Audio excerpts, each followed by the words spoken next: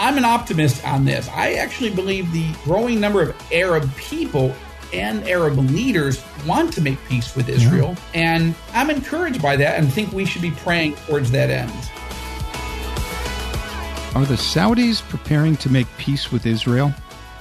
Hi, and welcome to Inside the Epicenter with Joel Rosenberg, a podcast of the Joshua Fund. I'm Carl Muller, Executive Director of the Joshua Fund, a ministry dedicated to blessing Israel and her neighbors in the name of Jesus. Today we're talking with Joel Rosenberg to answer that very question. Joel, this is our second attempt to kind of get our heads around, is Saudi Arabia trying to make peace with Israel? Welcome, and maybe we can dive in on some of these questions. Yeah, glad to be with you, Carl. And I think this is so interesting and it's so important geopolitically today, especially in light of the Iran threat that we talked about in the previous podcast, but also to look at it from a biblical perspective. You know, what does the Bible say about God's perspective on the people of Arabia? And has there ever been any evidence of peace between Israel and the leaders and the people of Arabia? Those are interesting questions to me. I've studied them a lot because I'm crisscrossing this region so much. God is opening these amazing, crazy doors for me that I'm trying to understand myself, both geopolitically and biblically, what the world is going on and what kind of biblical context are we operating in. So that's great. Joel, the country we call Saudi Arabia today, that has a place in the Bible, but maybe you could give a little bit of context of where does it fit in the Bible, and this context of Arabia. Is there any connection of an Arabian leader making peace with Israel? I mean, where does that fit? So Arabia is all over the Bible, from the first book of Genesis right on into the New Testament. We really see the term Arabia, much less Arabs, coming up over and over and over again. To start with the New Testament context, right? There were Arabs present in Jerusalem on the day of Pentecost in Acts chapter 2, when the Holy Spirit is poured out and so many people come to Christ, 3,000 that first day. That was pretty amazing. And there were Arabs there. That's exactly what the text says. That's very interesting that God loves the Arab people and has shown them favor, including the earliest of the early church had Arab followers of Jesus in it. The Apostle Paul is described as going to Arabia in Galatians chapter 1, spending time there immediately after coming to faith in Jesus. Now, you might ask, well, why did he go? Well, the Bible doesn't say it exactly, but the several hints, and we don't have time to exposit all that right now, but the hints are that he might have in fact been going to Mount Sinai, or Mount Horeb is known in the Old Testament, which was considered in biblical times Arabia. Why? Why would he go there? Because Paul was a man steeped in the law, right? This was Paul as a Pharisee. He was Saul, named Saul at the time. He was a Pharisee. He was totally obsessed with the law of Moses. And then God reveals to him that Moses pointed to Jesus, that Jesus is the Messiah. And once Paul gets it, I suspect that he went really back to Mount Horeb, which is mentioned, of course, in the book of Galatians, and it describes that Horeb is located in Arabia. So that's interesting that Paul went to Arabia, and then he cites that Mount Horeb is in Arabia. And the point is, Paul may have been sitting there literally on the mountain where Moses received the law as the Lord revealed to him, yes, I gave the law, but now this is a new covenant, and I'm going to unpack this for you, Saul, turning to Paul, so you get both why the Mosaic law is important, but why only Jesus fulfilled it. Sure. And now we're in a new covenant era. I mean, that's pretty amazing. But it also talks about, in a New Testament context, how important Arabia is. How many Christians think, Paul spent time in Arabia, so should I. I've never met any Christian that says it, but now that I'm studying it and I'm being invited to go and visit various countries in the Arabian world, I find myself thinking, well, what does the Bible say about Arabia? And then your specific question, one of the things that's interesting, of course, is that right from the life of Abraham first has a son, right, Ishmael, and then he has Isaac. Well, Ishmael has 12 sons, and they become tribes. And where do they live? They live all over Arabia. Interesting. And even the Arabs today believe they are descendants of Ishmael. And they are, many of them, not all of them, but many of them. But specifically, we read the story in the Book of Kings and in Chronicles the story of the Queen of Sheba. Now, I'm not getting into too much detail. That would be a fun study, but the Queen of Sheba she was a monarch from Arabia, and she hears about the wisdom of Solomon, right? The second king of Israel, third king of Israel, right? There was Saul, then David, then Solomon. And the Queen of Sheba hears that Solomon is so wise and so amazing, and she thinks, I need to go meet this king. And yeah, he lives in Israel, and I live in Arabia, but I'm going to load up the caravan, the motorcade of the day, and we're going from Arabia to Jerusalem. And she brought riches, and she brought spices and all kinds of things as a gift to Israelite King Solomon. And she wanted to spend time and listen to his wisdom, his biblical wisdom. And in the end, it becomes clear in the text, in both accounts, that she wanted to make peace between Arabia and Jerusalem. And some people say they married each other. That's a whole other story for another day. But the point is, that is a dramatic example of an Arabian monarch truly making peace, a warm peace between Arabia and Israel and the Jewish people. And look, I'm an optimist on this. I actually believe the growing number of Arab people and Arab leaders want to make peace with Israel.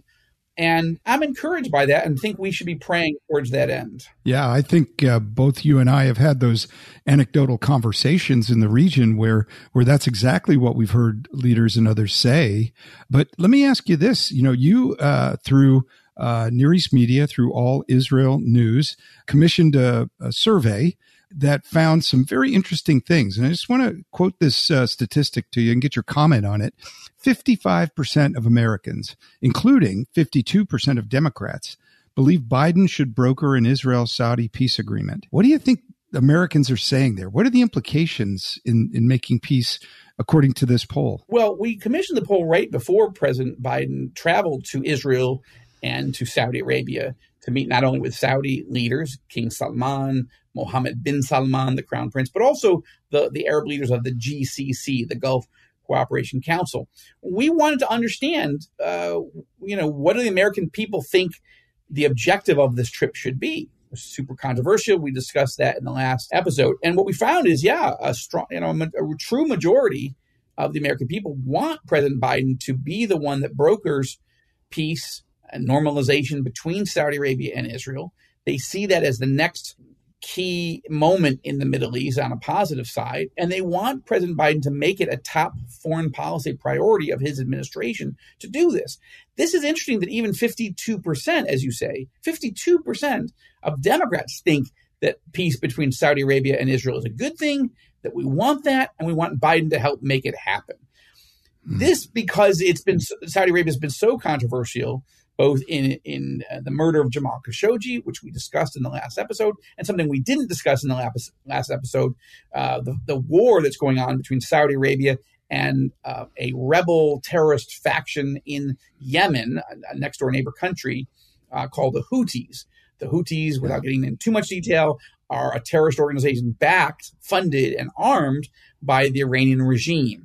So in a sense, the Saudis are fighting a proxy war. They're fighting terrorists in Yemen, but these are really terrorists who are funded and completely, owned by the Iranian regime. So the Saudis see themselves in a fight right now. And the Biden administration has been super critical of how the Saudis have handled themselves. So all that to say, there's not one positive thing that President Biden had said about Saudi Arabia that I can recall from the campaign of 2020 until he arrived in Jeddah, Saudi Arabia, this summer.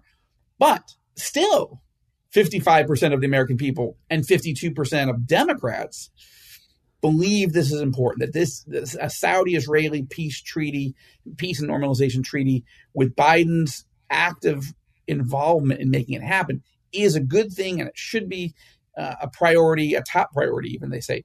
So I think that tells us a lot. Now, just in context, we had done the same survey right as an exit poll in November of 2020.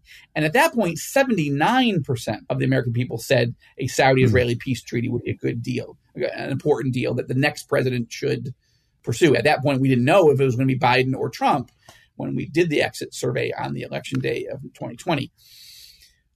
So that is so the numbers are actually a drop, but I think that drop comes because of the very negative things that Biden and his team have been saying about Saudi Arabia. But the fact that it's still a majority tells you it's still a deep value of the American people. And I think you've got the numbers there of how many evangelicals, what evangelicals said about it.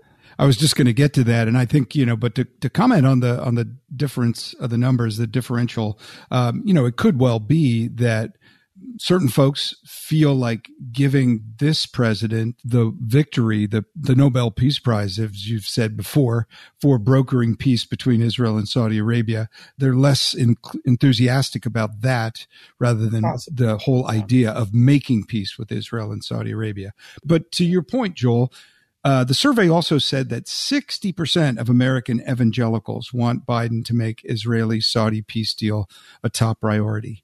What do you think that means? What do you think that says about American evangelicals? Well, that we are overwhelmingly desirous of praying for the peace of Jerusalem and seeing it happen, right? That it's not, even if it's a president that most evangelicals voted against and didn't want him to be in office, they still want him to succeed in some of the objectives that they consider dear. And evangelicals in the United States and around the world believe deeply that we should not only pray for the peace of Jerusalem, but we should seek peace and pursue it, right? That's what the Bible teaches. Seek peace and pursue it. Or as Jesus said in Matthew chapter 5, blessed are the peacemakers, right? So you could say, well, I want, if I didn't vote for that particular person for president, does that mean I don't want him to pursue peace between Israel and our neighbors? No, of course we want that. We may be less inclined to believe it's going to happen. But then vice versa. There were people that voted against Trump, but did they want Trump to make peace between Israel and her Arab neighbors? I would say that the answer was yes. And so you don't have to agree with who's in office to still want good and important things to get done. Yeah. I think that's a very wise statement. And sometimes now in our hyper-polarized environment, we often see and interpret things only through a political side lens, one way or the other. And I think you've made a great point there that it's good to see a strong majority of all Americans, Republican, Democrat, evangelical, non-evangelical, desire to see peace break out more in the Middle East, particularly peace between Saudi Arabia and Israel. We've got to take a break right now, Joel. But when I come back, I want to talk about the way in which President Biden and his attitude towards Saudi Arabia and Iran differ, and perhaps some of the different emphasis over the initial months of the Biden administration. So let's take a break right now, and we'll get back to that question in a second.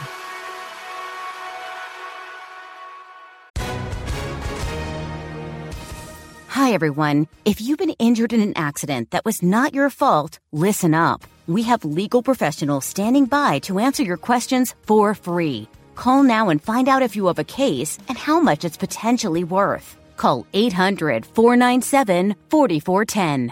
I'm here with spokesman John Wolf. So, John, tell everyone listening who should call right now. Well, Maria, first off, thank you for having me here. It's always nice to answer the listeners' questions. Now, as far as who should call in, anyone who's been injured in an accident and think you deserve compensation, give us a call right now. 800-497-4410. You'll find out if you have a case and how much it's potentially worth. Thanks, John. You heard it, folks. Take advantage of this opportunity and call now. 800-497-4410. Advertisement sponsored by Legal Help Center. May not be available in all states. Our verse of the day is found in Galatians 1:15-17. But when he who had set me apart, even from my mother's womb, and called me through his grace was pleased to reveal his Son in me, so that I might preach him among the Gentiles, I did not immediately consult with flesh and blood, nor did I go up to Jerusalem to those who were apostles before me, but I went away to Arabia and returned once more to Damascus. Our prayer requests today are the same for the people of Saudi Arabia, that they would be more open to the gospel and turn to Jesus from Islam. And also to pray that peace between Israel and Saudi Arabia would enable greater security and an openness to the gospel for many in both countries. Joel, we're back, and I know before the break we were talking about the majority of Americans and both evangelicals and others and of all stripes who really do desire to see peace being brokered between Israel and Saudi Arabia. But, you have to say that the Biden administration, at least for the first year of the administration, was really leaning in and trying to make strong, positive overtures towards Iran. And yet it seems like there's been a shift now to lean towards Iran's mortal enemy, if you will, in the Islamic world, the Saudis. What's happened there, and maybe some of the other elements of things that have made that a reality? That's an important observation, Carl, that you've just made, that the Biden administration has been far more friendly towards America's main enemy in the region, the Iranian regime, than it has been towards the United States' top Arab allies in the region, including Saudi Arabia. So that's strange, and everybody in the region has noticed it. And the Saudis have not been happy.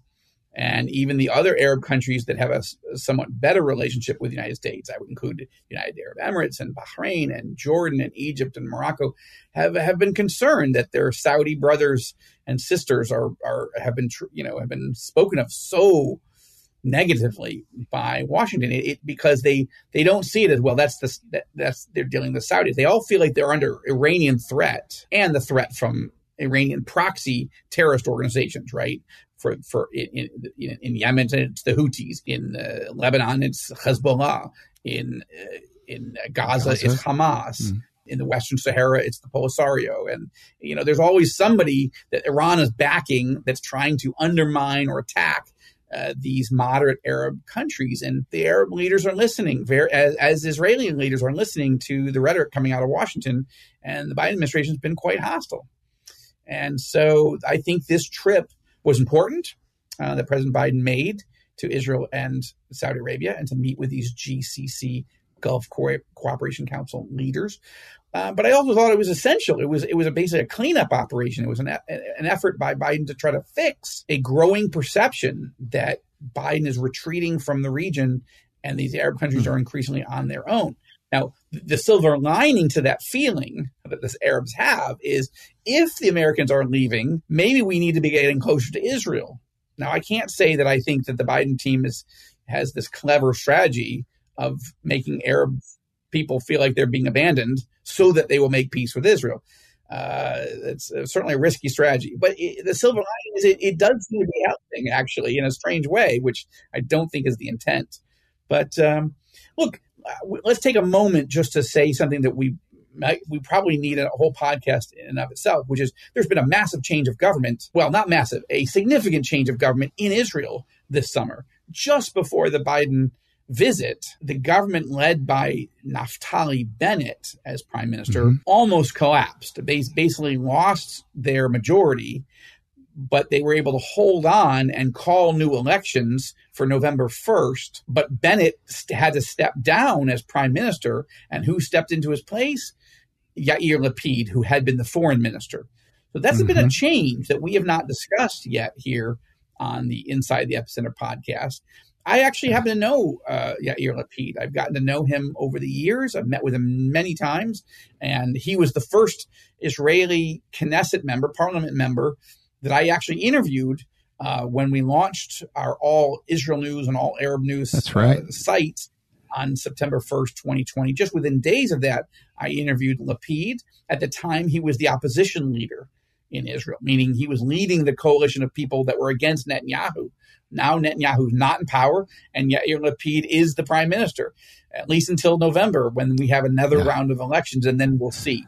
So right in the midst of the threat from Iran and the nervousness within the Arab world of American withdrawal, you have a change in government in Israel, which is creating another level of volatility that I think is very interesting. And as, again, we don't cover politics per se here, not partisan politics, but it is important to know whom to pray for in Israel. And again, I think that may be another reason that the Saudis might not be ready to make a decision soon of when and how to make peace with Israel. Again, just to put my cards on the table, my instinct is that the Saudis do want to make peace and normalize with Israel at some point. Now, they have some conditions. They want to see Israel working more closely with the Palestinians and try to see some pathway to peace there. We all want peace between Israel and the Palestinians. Is that possible with the current makeup of the government in the Palestinian Authority? No, it's really not. But it is certainly something the Saudis want. But also when you have a change again in government, first from Netanyahu to Naftali Bennett, and then Naftali Bennett to Yair Lapid, and most of our viewers and listeners, they have no idea who these names are except Netanyahu. Then that, again, it causes a pause for reflection, for analysis in other countries, including Saudi Arabia. So I think this summer is watching, waiting. I think the Saudis actually right now, I will say this, Carl, I think the Saudis are more interested right now in patching up and strengthening relations with Washington than with Jerusalem. I think normalization has to happen between the Saudis and Washington before the Saudis are likely to normalize relationships with Israel. Because to the Saudis, they have not needed an alliance with Israel yet. They do need, and they covet a strong and healthy relationship with Washington, with the American people. And under President Biden, that has been, put severely into question. Yeah, I think you can see that. I think you can see that the Saudis really want to make sure, first and foremost, that the U.S. has their back as much as they understand that. And especially in relation to the Iran threat, having a strong relationship with the U.S. has got to be a priority for the Saudis, and as it is for Israel. And I think that's, again, another one of these common platforms that doesn't always get a lot of discussion in mainstream media, but the U.S. has a important role between both of those nations as a backstop, as a guarantor, as someone who is going to be involved in that. But maybe we can unpack this idea. A lot of times we talk about brokering peace. What are the elements of brokering peace, and what would happen if peace did break out between Israel and Saudi Arabia? What would be some of the elements that would be part of that, Joel? Well, okay, so breaking that into two pieces. First, what would it look like to broker the peace? Well, I think a lot of that is the U.S. Secretary of State, Tony Blinken, or even more importantly, I think the National Security Advisor, Jake Sullivan, directly traveling to Saudi Arabia over and over again, just listening. What do you need? What do you need from us? What do you need from the Israelis? Right? There's a lot of listening involved, and then popping back over to Israel and sitting with Prime Minister Yair Lapid and top Israeli officials like Defense Minister Benny Gantz and others, and saying, and even the opposition leader Benjamin Netanyahu, right? Because Netanyahu, we believe, my sources confirm that Netanyahu secretly traveled to Saudi Arabia in the fall of 2020 to meet with MBS, the Crown Prince, and with then Secretary of State Mike Pompeo for a secret meeting. Wow! And I have sources that say that meeting happened, and I put it in my book, Enemies and Allies. Wow. But there were no pictures. There's no confirmation. Again, I remain oddly the only Israeli citizen that's ever actually met with MBS, and that they put pictures out and admitted it. But wow! So Netanyahu has an interesting vantage point and perspective on the relationship with the Saudis. So that all can happen behind the scenes. But again, when I talk to my Saudi sources at very senior levels, and when I talk to Biden administration officials, both current and former, they tell me that right now the Saudis are pressing Washington for fixing this relationship. And that's why the trip to Saudi Arabia by President Biden was so important. President Biden has said such harsh things about the Crown Prince, like he's a murderer, which there's no proof of, that, what country is going to give him a reward and say, well, you called me a murderer, but sure, let's help you win the Nobel Peace Prize and maybe, win your reelection by, helping broker the great peace treaty between Saudi Arabia and Israel. Like, that is just not likely to happen, even if Saudi leaders have decided that it is in their national interest to go make peace with Israel. Still, it may be a timing issue. Maybe they're going to wait for a Republican to take back over or a different type of Democrat. I don't know. I'm not saying I know. I'm just saying these are some of the issues. But the brokering part is a lot of behind the scenes discussions. But if the Saudis got to the point where they felt like their relationship with the United States was back on track and solid and healthy, yes, then the question is there anything they specifically need and the Israelis need to actually make this deal? But then the question is, what if, let's get to the point where the deal is made. That's a different novel of mine. I've written about a lot of these things fictionally. But if it really happens, I got to stop you. I got to stop you for a second, just to remind our listeners that you actually, in your book Epicenter, wrote a headline that we would read one day about Gulf nations making peace with Israel, and just how remarkable it is that you and I are having this conversation. This was science fiction level fantasy, not more than 15 years ago. And here we are. So much has happened. So that's amazing, Joel. Yeah. Well, that's a discussion we've had on and off over and over again. But does Bible prophecy tell us that there's going to be more peace, more security, more quiet and calm between the Arab world and Israel in the last days of history? And the answer is yes, even though Russia and Iran will be building an alliance with Turkey and with others to come against a secure Israel. Those are two dynamics that seem contradictory, but the Bible speaks of them both. So that's where I get this from. But look, what would be the benefits? The benefits would be Saudi Arabia has a fortune. It's sitting on an ocean of oil and gas, mostly oil. It has, I can't remember, just a massive sovereign wealth fund of, $1 trillion or whatever it is.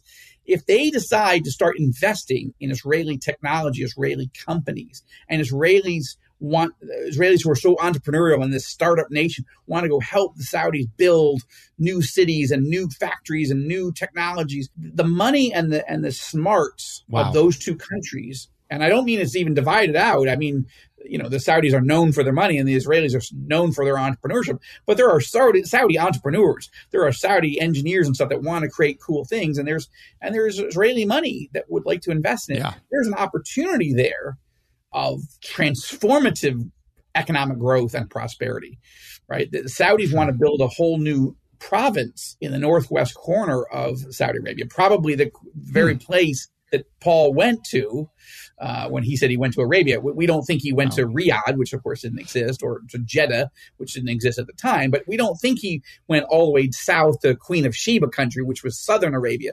We think he went to northern Arabia. But that place is now an area that the Crown Prince has called Neom. It's a new term, which basically a new city, a new province. And they want to invest $500 billion into creating basically the cities and the province of the future, high tech, artificial intelligence, just something that, and that will unite Egypt and Saudi Arabia, Jordan and Saudi Arabia, Israel and Saudi Arabia into an economic, trading and tourism and technology epicenter of its own. This would be huge for the Israeli economy and for the other the Arab countries.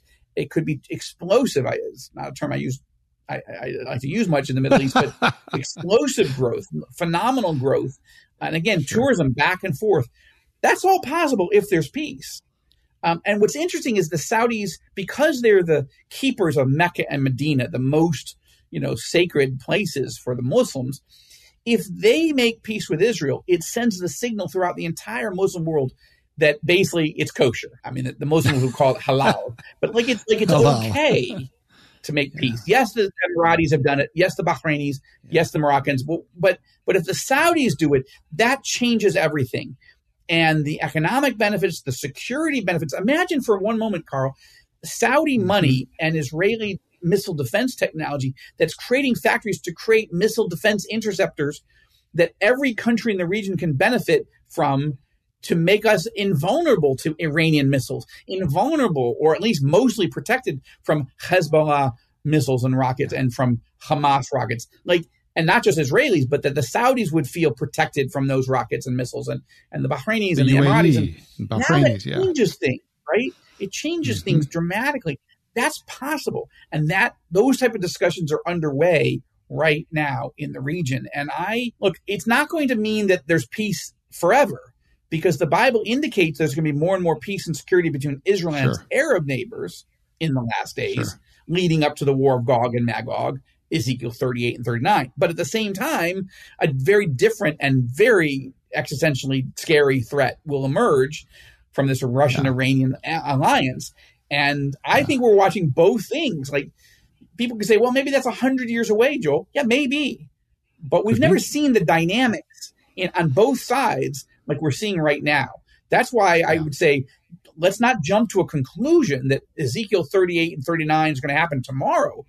But let's keep our eyes peeled, because the trend lines are involving events that have never happened in all of human history, certainly in the 2,600 years since Ezekiel wrote the prophecy. So that's why it's interesting, and why we've got to be watching it. And that's why we would be expecting both peace and security on the one side and a very severe threat on the other side. And we would watch them happen simultaneously. Yeah.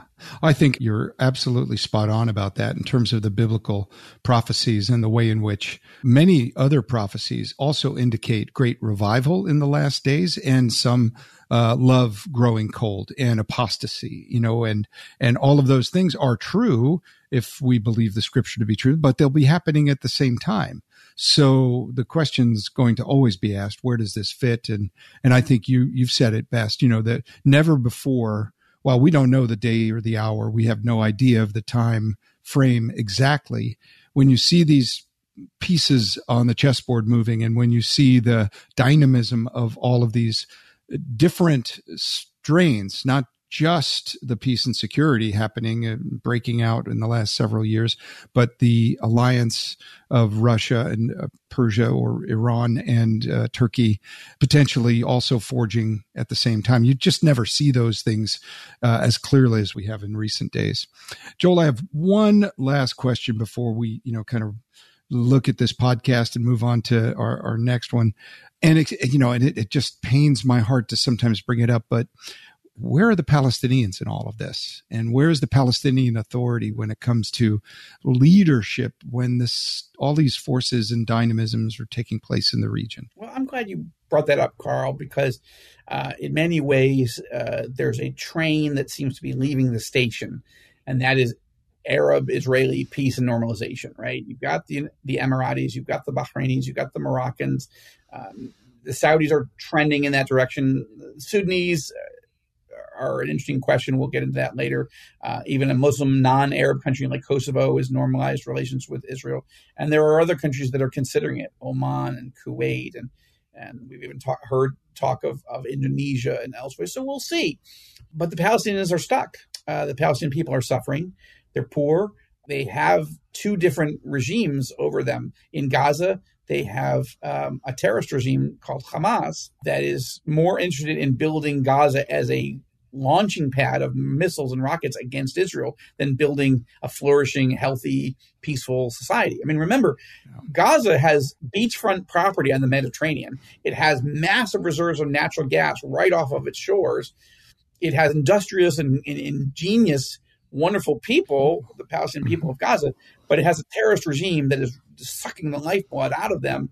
And I say one of the things we need to be praying for is the liberation of Gaza, not from Israel. Israel hasn't occupied or even been involved in Gaza with troops on the ground or anything, or much less citizens or settlements since 2005. Okay, that's 17 years where Israel hasn't had a single soldier in Gaza. But that's right. It was 2005 that Gaza was liberated, given back, as it were, to the Palestinians, or given to them. And then in 2006, Hamas took over and created a terrorist base camp. So it's so tragic and it's so unnecessary. We need to pray for the liberation of Gaza. But secondly, then you have the West Bank, right? We would call it in Israel, Judea and Samaria. This is the biblical heartland. But to the Palestinians, it is their homeland. It is the center of their Palestinian Authority. And they want it to be the centerpiece of their state that they want. But even Palestinian people, if you look at the polls of Palestinians taken by Palestinians, roughly 75% of Palestinians in the West Bank believe that their government is corrupt, that Mahmoud Abbas, who's the president of the Palestinian Authority, should be removed or should step down. He is serving his 17th year of his 4-year term. So, but the problem is the poll. Yeah, it would be funny, and it is funny, except that it's so tragic, because as bad as that is that Abbas is there, the polls now show that if if there were elections, the Hamas terrorist organization that runs Gaza might take over the West Bank. So you think, well, I believe in democracy, but I don't really want terrorists to take over the West Bank. That's really going to make things bad. And what I'm saying is the Palestinian people are stuck. And I've been recently, over the last few months, spending more time with Palestinian Muslim business leaders and as well as Palestinian Christians, of course. But I sense a growing frustration, but also a growing desire that to maybe find a way to normalize with Israel. They're not sure the exact pathway forward, but I think it's something we need to be praying for. The Palestinian people are forgotten people in many ways, but as Christians, and people who love Jesus, we cannot forget people that are suffering, and we cannot assume that just because the leadership are either terrorists in Gaza or corrupt and they're seemingly forever and ever and ever with no willingness to leave and have younger blood and younger, fresher ideas, still that the Palestinian people are people that God loves and that we should be praying for, and we want the best for them. And again, Joshua Fund is a ministry that wants to bless Israel and her neighbors. Just because we love Israel doesn't mean we hate Palestinians or hate Muslims. No. Now, you and I are sitting here. We don't have an exact peace plan or something that we're advocating. This is the way to fix the problem. But we can have hearts of compassion, right? We know that people coming to faith in Jesus is the ultimate answer. But you'd also love to see some geopolitical agreement where not everybody on either side has to worry about terror or occupation or economic deprivation, right? You want people to benefit. Now, Bible prophecy indicates that there's coming a day where all the citizens, all the people of the land of Israel and that the epicenter area will be living securely and in prosperity. That's certainly happening increasingly on the Israeli side. It's not yet happening on the Palestinian side. Let's pray for it. Yeah, and let's pray that every person in that region and in the entire region hears at least the gospel and considers that no matter what their political situation, no matter what their economic situation, that there is hope when you know the Messiah. Yeah. Amen. You and I both know, Joel, personally, many wonderful believers, Palestinian believers, and many wonderful conversations that we've had regarding how to bring, the Prince of Peace more directly into this conversation. And, we continue to pray for our brothers and sisters in the West Bank who are Palestinian. And I would say, it's really important for our listeners also to know that the Joshua Fund as a ministry does bless and encourage Israeli pastors and church leaders through a conference we call Preach the Word, which is really designed to help just simply bless them, encourage them.